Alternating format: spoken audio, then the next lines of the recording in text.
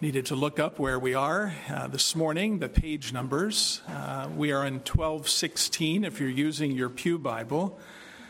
We're beginning a brand new series on the book of Jude this morning.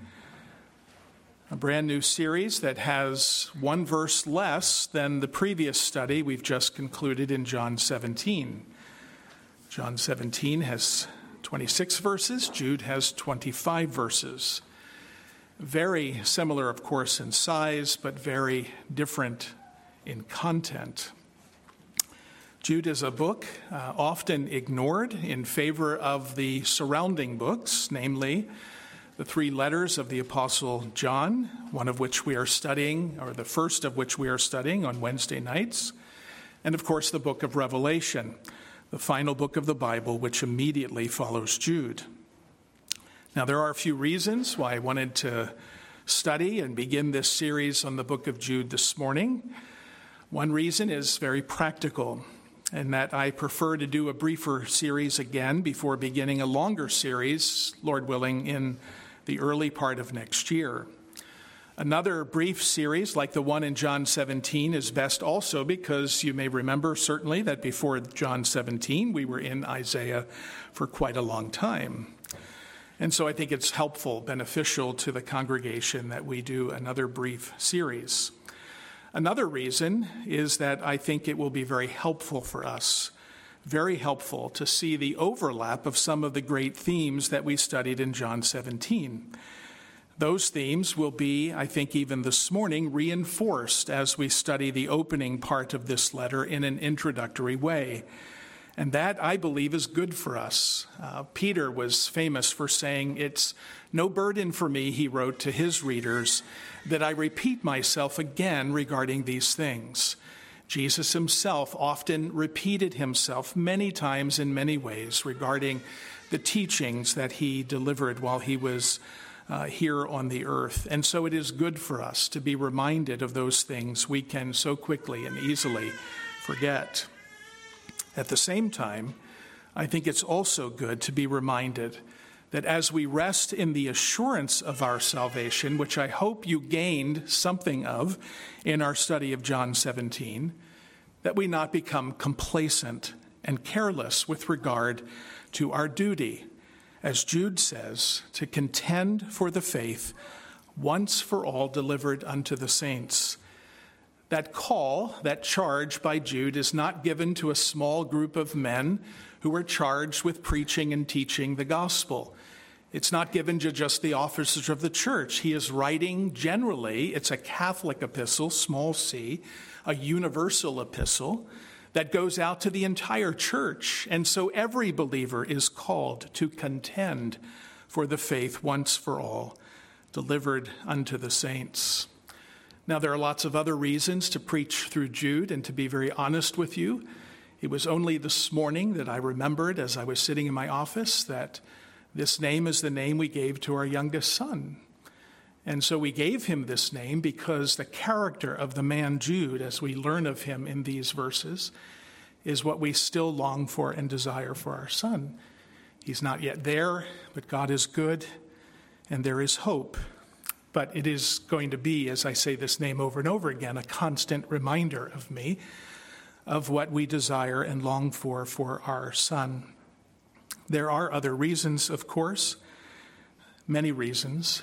But one other thing to say as we begin our study this morning, this is the very first time that I have ever preached through the same book in the same church since I've been in ministry.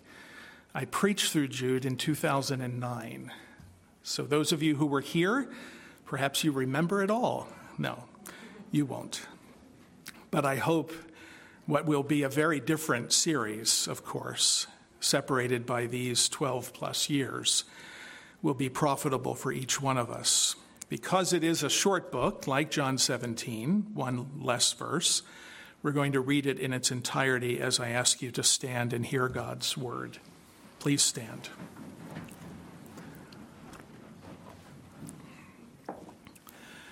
Jude, a servant of Jesus Christ and brother of James, to those who are called, beloved in God the Father, and kept for Jesus Christ, May mercy, peace, and love be multiplied to you. Beloved, although I was very eager to write to you about our common salvation, I found it necessary to write appealing to you to contend for the faith that was once for all delivered to the saints. For certain people have crept in unnoticed who long ago were designated for this condemnation, ungodly people, who pervert the grace of our God into sensuality and deny our only Master and Lord, Jesus Christ. Now I want to remind you, although you once fully knew it, that Jesus, who saved a people out of the land of Egypt, afterward destroyed those who did not believe, and the angels who did not stay within their own position of authority, but left their proper dwelling, he has kept in eternal chains until gloomy darkness, until the judgment of the great day. Just as Sodom and Gomorrah and the surrounding cities, which likewise indulged in sexual immorality and pursued unnatural desire, serve as an example by undergoing a punishment of eternal fire. Yet in like manner, these people also, relying on their dreams, defile the flesh, reject authority, and blaspheme the glorious ones. But when the archangel Michael, contending with the devil, was disputing about the body of Moses, he did not presume to pronounce a blasphemous judgment, but said, "The Lord rebuke you." But these people blaspheme all that they do not understand, and they are destroyed by all that they, like unreasoning animals, understand instinctively. Woe to them, for they walked in the way of Cain and abandoned themselves for the sake of gain to Balaam's error and perished in Korah's rebellion.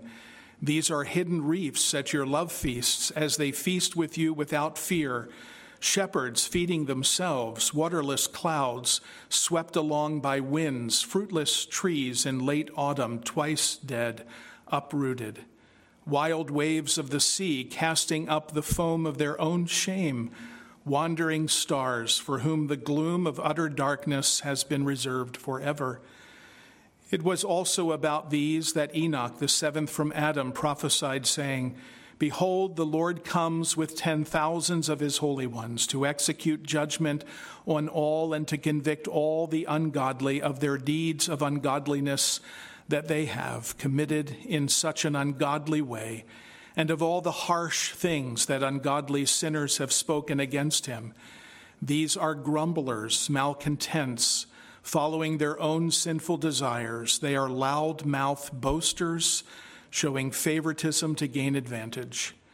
But you must remember, beloved, the predictions of the apostles of our Lord Jesus Christ. They said to you, in the last time, there will be scoffers following their own ungodly passions. It is these who cause divisions, worldly people devoid of the Spirit. But you, beloved, building yourselves up in your most holy faith and praying in the Holy Spirit, keep yourselves in the love of God, waiting for the mercy of our Lord Jesus Christ that leads to eternal life. And have mercy on those who doubt. Save others by snatching them out of the fire. To others show mercy with fear, hating even the garment stained by the flesh. And now to him who is able to keep you from stumbling and to present you blameless before the presence of his glory with great joy.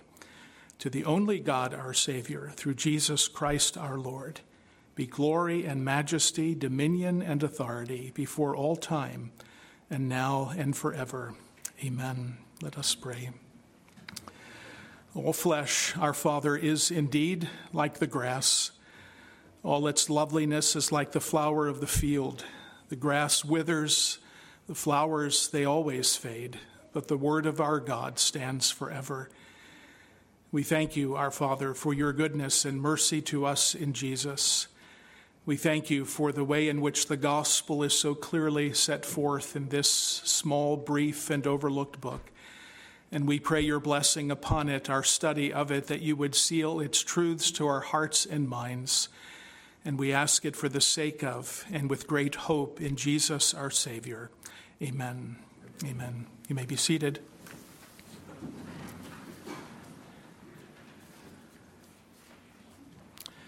Now, as we begin, it's important to note another reason and I think the main one while we are choosing this study. I hope as I read through it, you sense the urgency, the warning of the Apostle Jude as he warns the early church, calling them to sense the dangers that lurk around them, outside of them, and especially within the church. The reference here to those who are shepherds is a reference to those who are within the church of the Lord Jesus Christ, who are those who are really ravenous wolves. And the message of Jude, as you've heard it read, is as much necessary for our day as it was in his. Now, we're quite familiar with the teachings of Jesus and Paul on this matter, as they warned the early church, Jesus, the disciples, and those who would come after him, that there will be those who from within will seek to destroy the church. In fact, so much of the content of the New Testament epistles really has to do with this very thing, this very reality, whether it be the super apostles of 2 Corinthians, the false apostles of various cities in that time, the Judaizers of the church of Galatia and other places. They're all the same. They're all rising up from within the church and seeking to steal away, to lead away those who are within the church of the Lord Jesus Christ. Jesus, again, in Matthew 7, spoke this way, "Beware of false prophets," he told his disciples, "who will come to you in sheep's clothing, but inwardly are ravenous wolves. You will recognize them by their fruits. Are grapes gathered from thorn bushes or figs from thistles? So every healthy tree bears good fruit, but the diseased tree bears bad fruit. A healthy tree cannot bear bad fruit, nor can a diseased tree bear good fruit." There's such a dichotomy, a split, a separation between the two. Every tree that does not bear good fruit is cut down and thrown into the fire. Thus you will recognize them by their fruits. Paul, not hearing those words personally, but certainly knowing the teachings of our Savior, said this to the elders of Ephesus in Acts chapter 20. Therefore, he says, "I testify to you this day that I am innocent of the blood of all. For I did not shrink from declaring to you the whole counsel of God. Pay careful attention to yourselves and to all the flock in which the Holy Spirit has made you overseers, to care for the church of God, which he obtained with his own blood. I know," he says, "that after my departure, fierce wolves will come in among you, not sparing the flock." And then these words, which had to cut them to the core, "And from among your own selves will arise men speaking twisted things to draw away the disciples after them. Therefore," he says, "be alert, attentive." These warnings are as important in our day, as I said, as they were in the day in which he wrote. A call to alertness on the part of the church is now as appropriate as ever. One of the best descriptions I remember, and I spoke it in the first sermon years ago that was ever quoted, is one writer who said this: "The book of Jude is a book written to a half-asleep church by a wide-awake preacher." A half-asleep church by a wide-awake preacher. We don't want to be a half-asleep church. I want to be a wide-awake preacher. I don't want the church to be half asleep, lulled into believing and following false teachers who have forsaken the gospel of our Lord Jesus Christ and have corrupted the doctrines of God's word to the peril of their own souls. The sermon title I chose is intentional because of its author, a brother's urgent message for the church. Of course, Jude, as we'll see in just a few moments, is the half-brother of our Lord Jesus Christ, born to Joseph and Mary, and knew Jesus from the earliest of his years. The one very sobering thing that Jude tells us is this: if this was so true in the early church, Jude was likely written as one of the earliest books in the canon, as early, some argue, as 40 AD, which would have been just a few years after the Lord ascended into glory, and as late as sometime in the early 60s AD. Then how much more can it be true If this was true for Jude, that churches like ours, so many years afterwards, would not be struggling with the very same issues. It is urgent for our day. One only need to think of the current issues facing our own denomination, that some may view as not as serious as others may view it. It is serious. It's an attack of the very fundamentals of our faith. That debate is ongoing, but it possesses grave potential to divide the entire denomination. Or we can think of a movement that I mentioned to those on Wednesday night, this whole movement of deconstructing one's faith. I was amazed when Isaac was up here recently. He said to me, "Dad, I'm amazed at how many of the friends that I knew in high school I'm tracking with, and I'm seeing that so many of them are deconstructing their faith. They're deconstructing." I mentioned this on Wednesday in reference to our study in chapter 2, because I think chapter 2 of 1 John, verses 15 through 17, gives us the very reason why people deconstruct their faith. It's not because they've done a careful study of God's word. They've looked at the Greek and all the language and they've said, this really can't be true. It's not that at all. You know the answer, and so do I. Do not love the world, John says. Do not love the world or the things in the world. If anyone loves the world, the love of the Father is not in him. For all that is in the world, the desires of the flesh, the desires of the eyes, and the pride of life, is not from the Father, but from the world. And the world is passing away, along with its desires. But whoever does the will of God abides forever. The answer is easy.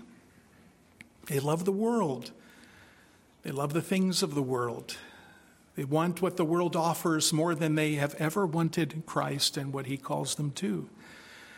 And so they deconstruct, and then they teach others. And so much of this is coming from former leaders within the church who were once pastors, faithful teachers of the Word of God, now calling others to follow in their way, which we know leads only to death. So this book is ultimately so important for us today. Jude, as I mentioned, is a Catholic epistle, small c, simply meaning universal, like we say in the Apostles' Creed, one holy Catholic universal apostolic church. Jude is a Catholic epistle, one of several, like James, sent not to a specific group of people, a church, one church in particular, like the book of Ephesians or Colossians, which were generally circulated. But this was written generally to the church to be dispersed to all of the churches to whom Jude is writing. One commentator describes the book this way: Jude is finished, he says, with pleasantries. Something required is at hand. Urgency and immediacy move him. In other words, Jude wants contenders, and he wants them now. And with this letter, he means to raise them up. In this sense, Jude's letter reads as though it were written for the church today. All over the world, challenges are on the rise. The persecution of the church and of the faith is growing. In fact, if he were alive in our day, I doubt Jude would change a single word. He would tell us that we live in an hour requiring us to contend for the faith, for the ancient challenges are still being brought against the faith. Another writer, speaking generally of the book, says this: it serves as a warning to every healthy, stable congregation and the Christians of whom they are comprised, calling them to be vigilant so that the blessings they enjoy are not undermined and destroyed without their realizing it. And that's how it happens. It happens before we even realize it. It also serves as an antidote to the kind of error that causes such damage, so that when we find ourselves in the midst of it, we have the ability to understand the false teaching and to deal with it. So this is the book we're going to begin studying this morning, and we're doing it by simply looking at really verse 1 and 2, but primarily just primarily verse 1. Let me read it again and then look at some things I want us to note this morning. Jude, a servant of Jesus Christ and brother of James, to those who are called, beloved in God the Father, and kept for Jesus Christ. Now, this brief introduction, I think, gives us several lessons that are important for us to remember as we begin our study. And the first series of lessons I want you to see come from the difficulties of this book. Now, that refers to the whole reading, and I read it in your presence this morning. And there are clearly and have always been difficulties with this book. Some have noted these similarities with 2 Peter. In other words, this is not really a book at all. Someone just copied. 15 of the 25 verses in Jude are all found in part or full in the book of 2 Peter. And that has led people to say, who's copying who here? And how does that undermine what we're to understand about this?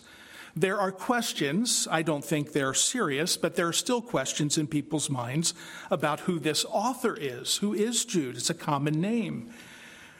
There are the obvious difficulties that existed within the early church of acceptance of Jude into the early canon. It was one of the disputed books. And there is, as you've noted, a very curious and to some a very troubling use of apocryphal literature. If the Apocrypha, those extra secret writings that are not canon, not God's word, are acceptable to be used by God the Holy Spirit in a book like Jude, what are we to make of that, and how do we understand it? Well, I think these questions, and there are others, I think offer us a very helpful few lessons for us to consider this morning. The first is this: under the lessons from the difficulties of this book, God's word, we need to face this, is not neat and tidy and remove in and of itself any and all difficulties. The distance that we are from these books and when they were written often present very difficult questions for us. Sometimes we read God's word, we expect it to be self-explanatory, easy to grasp, but it's often not. Peter would be famously the one who said in his epistle that some of the things that Paul wrote, he said, are very, very difficult. Now, that's one apostle saying of another that I don't understand Paul all the time. That's okay. That's okay. And so we need to face this immediately as we look at and we'll look at the questions. We'll study them, we'll look at them, we'll have answers for the troubles and the problems. But the first thing that confronts us is we need to understand God's word is not often as neat and tidy as we would like it to be. Several of the examples I've mentioned, apocryphal literature. They're not canonized books, but merely says that God is free. This is part of the answer to this problem. God is certainly free by his Spirit to take from those books what would have been commonly known to the readers of Jude's day and to use them for his own purposes. And that seems to be exactly what he's doing in Jude. The question of similarities to 2 Peter, does that undermine inspiration that one or the other is not really inspired of God? No. It doesn't undermine inspiration no more, no less than Jesus quoting from the Old Testament, the writers of the New Testament quoting freely and clearly from Old Testament scriptures.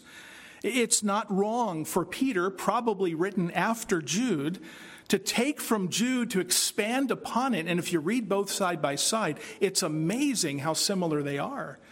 But Peter expands it and applies it differently in his day. What about the canon?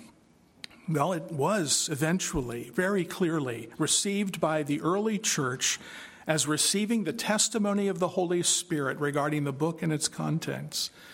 So that question, I think, falls away rather quickly.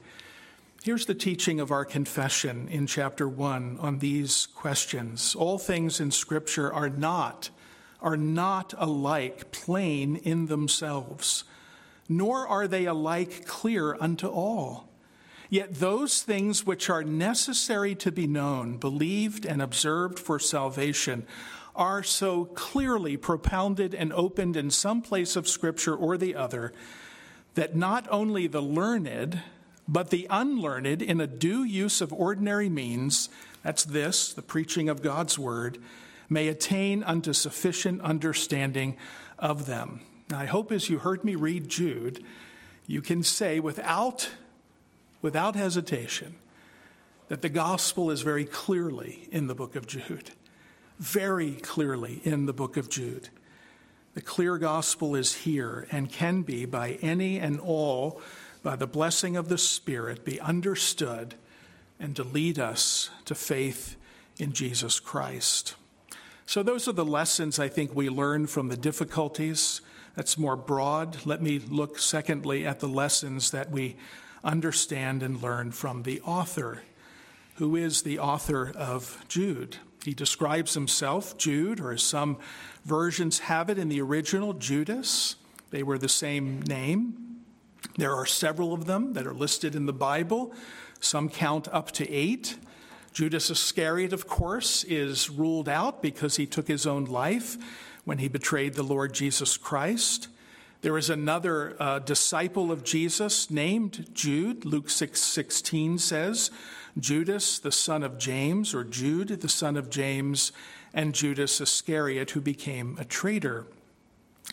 We see here that the Jude mentioned in this text identifies himself as a servant of Jesus Christ and brother of James. Well, what of this James? Again, there are several options, and people have noted many of them. But it seems that if you look at them all, the best understanding of this cryptic salutation is that the James he mentions is none other than the James who is the half-brother of our Lord Jesus Christ and the author of the book in the Bible that bears his name. Therefore, Jude is the half-brother of Jesus as well. We're told in Matthew 13, coming to his hometown, he taught them in their synagogue, and so they were astonished. And they said, "Where did this man get this wisdom and these mighty works? Is not this the carpenter's son? Is not his mother called Mary? And are not his brothers James and Joseph and Simon and Judas, or Jude?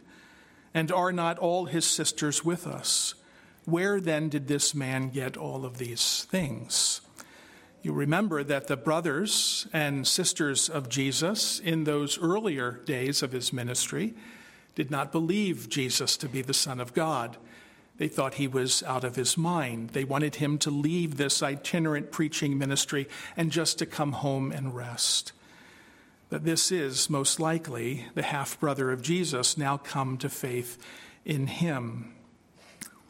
What do we learn then about the author and from the author? We learn that the gospel is transformational, that it moves us from one place to another. Jude's life was taken up with mocking his brother, believing that he was again crazy, and simply wanting him to retire into obscurity. But presumably, and we don't know the story, following the resurrection, Jude, like James, was converted by the power of God through the message of the gospel. And God, in his mercy, blessing James with great understanding and wisdom, would raise him up to be the very leader of the church in Jerusalem. You see that in Galatians 1 and Acts chapter 15. That James, who is the leader of the church, whose ruling is issued forth on behalf of the elders, is in fact the very brother of our Lord and Savior Jesus Christ. And so this is the message. The faith which Jude is seeking to defend and seeking his readers to awake from their slumber to defend is a faith that transforms our lives. It takes us from darkness, Peter says, and brings us into the light. And that's what the gospel always does. It's transformational. And Jude is a testimony of that as he writes this very brief Catholic epistle. The second point, I think, is very important, and we don't want to overlook it and simply read over it. Humility is one of the chief marks of the Christian life. Both he and his brother James, the book that bears James's name, could have added to their popularity and acceptance by simply saying this, "And we are the brothers of Jesus, our Savior." Neither of them do that.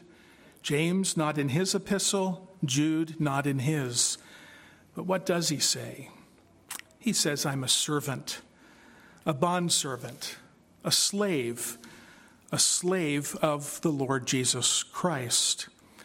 This is used most often in the Old Testament, this word, for his prophets and kings. It's used in the New Testament as a description of their calling as apostles. They saw themselves as servants of the Lord Jesus Christ. But it is fitting for us, all of us as believers, to identify ourselves as servants of the King, of our Lord Jesus Christ. At the recent wedding of Jade and Seth, I had the wonderful privilege of meeting and talking with their good friend, Andre Folks, who did marry Jade and Seth, as they are, I assume, now safely in Illinois. And we were talking in that time of our premarital counseling experiences and what kinds of things that we want to see regarding the young men who are coming to be married. He shared with me two things I'll never forget. It's very helpful, and I wholeheartedly agree. I didn't put it this way, but I said, yeah, that's what I look for too. He shared with me that the two primary things he looks for, the non-negotiables, if you will, these are the things he looked for in the man who came to marry his daughter, and he looks in every man who comes to be married. Number one, they must be teachable. They must be teachable. They must be willing to learn and to be teachable. And number two, they must be a man who knows he is under authority. They must be a man who knows that he is under authority. Young men, if I can tell you this morning, as you prepare to get married, no matter your age right now, those two are two of the finest examples of what we as pastors who love the Lord, who love his word, and who love the couples who come to be married, that we want you to possess, to be teachable, to be willing to be taught, to submit to teaching, and to know and to live as a man under authority. That's how Jude describes himself. He could have easily, again, identified himself as a half-brother of Jesus, granted great fame from that, but he came to understand himself through the transformation of the gospel that he was under that king, the Lord Jesus Christ. That's the meaning of the term servant. That's how he understood himself. Let me ask you this morning, male or female, is that how you understand yourself this morning? It implies ownership, it implies duty, it implies loyalty to one who is greater than we are. This is who we are by the grace of our Lord Jesus Christ. Do we take comfort in that truth? Is it a title and a privilege to wear that title proudly? Is it a status that governs our lives and our choices that we make every day? These are some of the questions I think we see as we look at this second point. What lessons do we learn from the author himself? The third thing we see is this: what lessons do we learn from the recipients of the letter? Like most letters written in this time, Jude follows a very predictable pattern.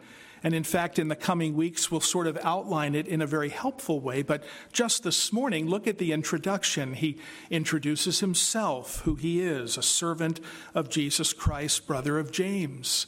He writes of his recipients, those to whom he is addressing the letter. They are called beloved in God the Father and kept for Jesus Christ. He then offers them an initial sort of blessing, if you will. May mercy, peace, and love be multiplied to you. And then he goes through the body of his letter. And then he ends the letter with a great blessing as well, a benediction, if you will, with respect to the blessing of God upon them. What do we learn from these recipients? I think there are several things we can learn. And we learn them from these passives. They are in the passive sense, called beloved in God, kept for Jesus Christ. These are all things that are done for us, acted upon us. We are not the ones who enter into the love of God in ourselves. God has loved us first. We are not the one who keeps ourselves for Jesus. Jesus does that. And we are not the ones who call ourselves. God has called us. So these are the passives of the gospel. And we learn some important things. First of all, they were the called ones. to those who are called. Now, this refers, I think, ultimately to what theologians call our effectual calling, not a general calling. All are called, few are chosen, Jesus said.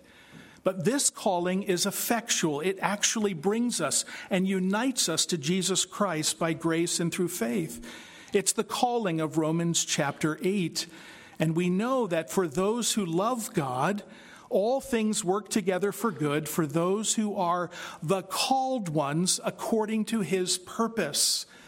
That great promise in Romans 8:28 is for the called ones according to his purpose.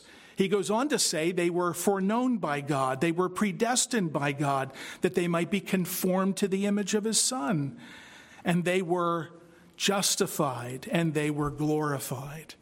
This is the sense here that Jude uses this word. They are the called ones. It's the root and foundation of all the blessings that come to us in Jesus Christ. It's our calling by a sovereign choice and pleasure of God. But he doesn't stop there, does he?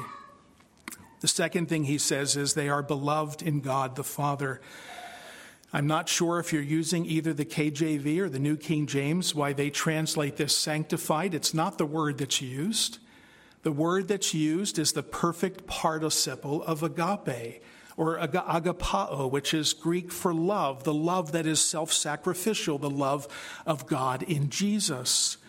And the meaning is that these are those who are not only called, but they having been loved as well by God the Father. This is how Jude describes these believers, all believers. They are the loved of God. Now, I don't need to spend much time on this because we've just studied it, didn't we? Jesus' own prayer for us in John 17, verse 23, I in them and you in me, that they may become perfectly one, so that the world may know that you sent me and have loved them even as you have loved me. It's the same theme. It's the outworking of Jesus' prayer that these believers are those who have come to be loved by God the Father in the very same way, to the same degree that he loves his only Son. And don't miss this last one. It's really the heart of everything we studied in John 17, those who are kept for, and that's the best translation, kept for Jesus Christ. Not kept in, although that is true, but kept for. Not kept by, although that is true, but kept for the Lord Jesus Christ. Set apart, sanctified for Jesus. As we said in John 17, a gift of love from the Father to the Son, to be given later by the Son to the Father on the day of his coming in judgment. And he will not lose one of them, the gift that the Father has given, that are kept for Jesus. In John 6, he says, neither I nor the Father, no one can take them out of our hands, he says. I and the Father are one, he says. And so we are safe and kept for Jesus. It's what's behind Paul's words to the Philippians. He who began a good work in you will surely bring it to completion unto the day of Jesus Christ. 1 Corinthians 6, verse 19, or do you not know, he says. Listen to this, especially in our day and age and the culture in which we live, so defiled and so wicked in so many ways in this area of life. Paul writes, do you not know that your body, your very body, is a temple of the Holy Spirit within you, whom you have from God? You are not your own, but you were what? You were bought with a price. So glorify God in your body. You see, that's the language of being kept for Jesus Christ. As a dowry is put aside and kept for the bride and the husband, so we are set apart, as it were, for Jesus as a bride, adorned for our glorious King and Savior. We belong to him, body and soul, all that we are. We're kept for him. And so he has exclusive rights over us. There's no other Lord, no other master, no other one who can dictate to us how we ought to live. There is only one voice we listen to, the voice of our Savior in his word. We're kept for him. Doesn't that remind us so much of the security we saw in John 17? You know, what Jude writes about are pretty dangerous things. These are dangerous times Jude is writing about. Just look at verse 4 with me. We'll look at it later. But just reading verse 4 gives you a sense of the danger of which Jude is speaking. For certain people, he says, have crept in, have come into you, into the church, through the doors of the church, kind of crept in. They've crept in unnoticed. Why? Because they weren't paying attention, who long ago were designated for this condemnation. They are ungodly people, he says, who pervert the grace of our God into sensuality and deny our only Master and Lord Jesus Christ. You see, these are dangerous times, he's writing, and we live in no less dangerous times. But here's the point Jude makes, in that we are kept for Christ. We are secure in him. But this security, as we noted, is not a passive thing.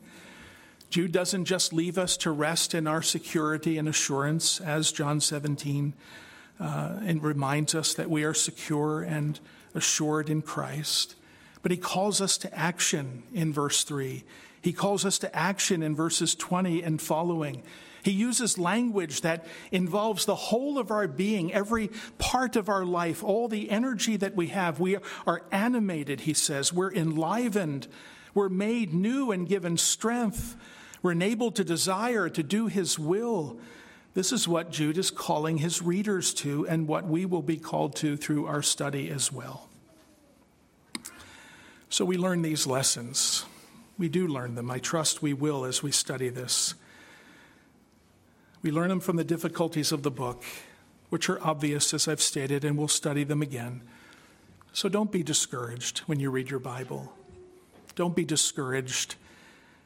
It's not all alike, easy to understand, and there may be questions you have about various things. That's why the Lord has given to his church pastors and teachers, elders, and those saints who are gifted in understanding the Word of God. Ask, talk. Don't want to embarrass him, but I have a very good friend here in the church who comes up to me all the time. He says, "You ever read the Bible?" That's how he begins. "You ever read the Bible? Tell me about this." And we talk. And we talk about what the Bible means, what it says. That's what we ought to do. And so he's given pastors and teachers to the church to ground the church, to lead them to maturity so that they would not be tossed to and fro by the waves carried about by every wind of doctrine. It's better to talk. It's better to share your questions and your concerns than to let them linger and cause them to undermine your trust in the one who has given you everything in Christ. And so don't be discouraged as you read this book or any book of the Bible. And the lessons from Jude as our author. What a model for us, men and women alike. What a model to live as someone under the authority of a king. That is exactly what we are called to live. And I trust each of us this morning are seeking to live by his grace under his authority alone. And take the lessons from the recipients as well. That our security really is in Jesus Christ. But that security always leads us, always to action. It always leads us to faithful service to our King. Our final hymn that we're going to sing this morning sort of brings all of this together, I think, in a wonderful way. Philip Doddridge captures in the words, the opening words of this hymn, what I think are really the theme of this study. He writes these words, "Awake, my soul, stretch every nerve, and press with vigor on. A heavenly race demands your zeal." You and I are in a race, and we are called to run it with an aim to win it. That doesn't mean we cheat and do all kinds of things to just get first place. It means all together we're running this race, but we're doing it with vigor, with every nerve of our being and every amount of zeal that he gives to us. And so let us remember not only these things this morning, but as well as we face this very book, let us remember that we have always a Savior who is praying for us in this pilgrim journey, and that we press on as brothers and sisters in the Lord through his grace alone. Let us pray. Father, this book will set before us a clear path of action. We will not simply sit back and take in wonderful truths that are comforts to our hearts and souls. That will be true. But the primary means, the primary focus of this book is a call to action. It's a call to men and women of a king who are called to live in this world in a different way. Not careless, not presumptive, not resting, as it were, but rather always striving and with great energy to walk faithfully and in obedience to the King who has called us, whose servant we are. We ask your blessing upon all that we do in the coming weeks and even upon your word preached this morning, that you might bless it to our hearts and minds and to our lives, we ask in Jesus' name. Amen. Amen.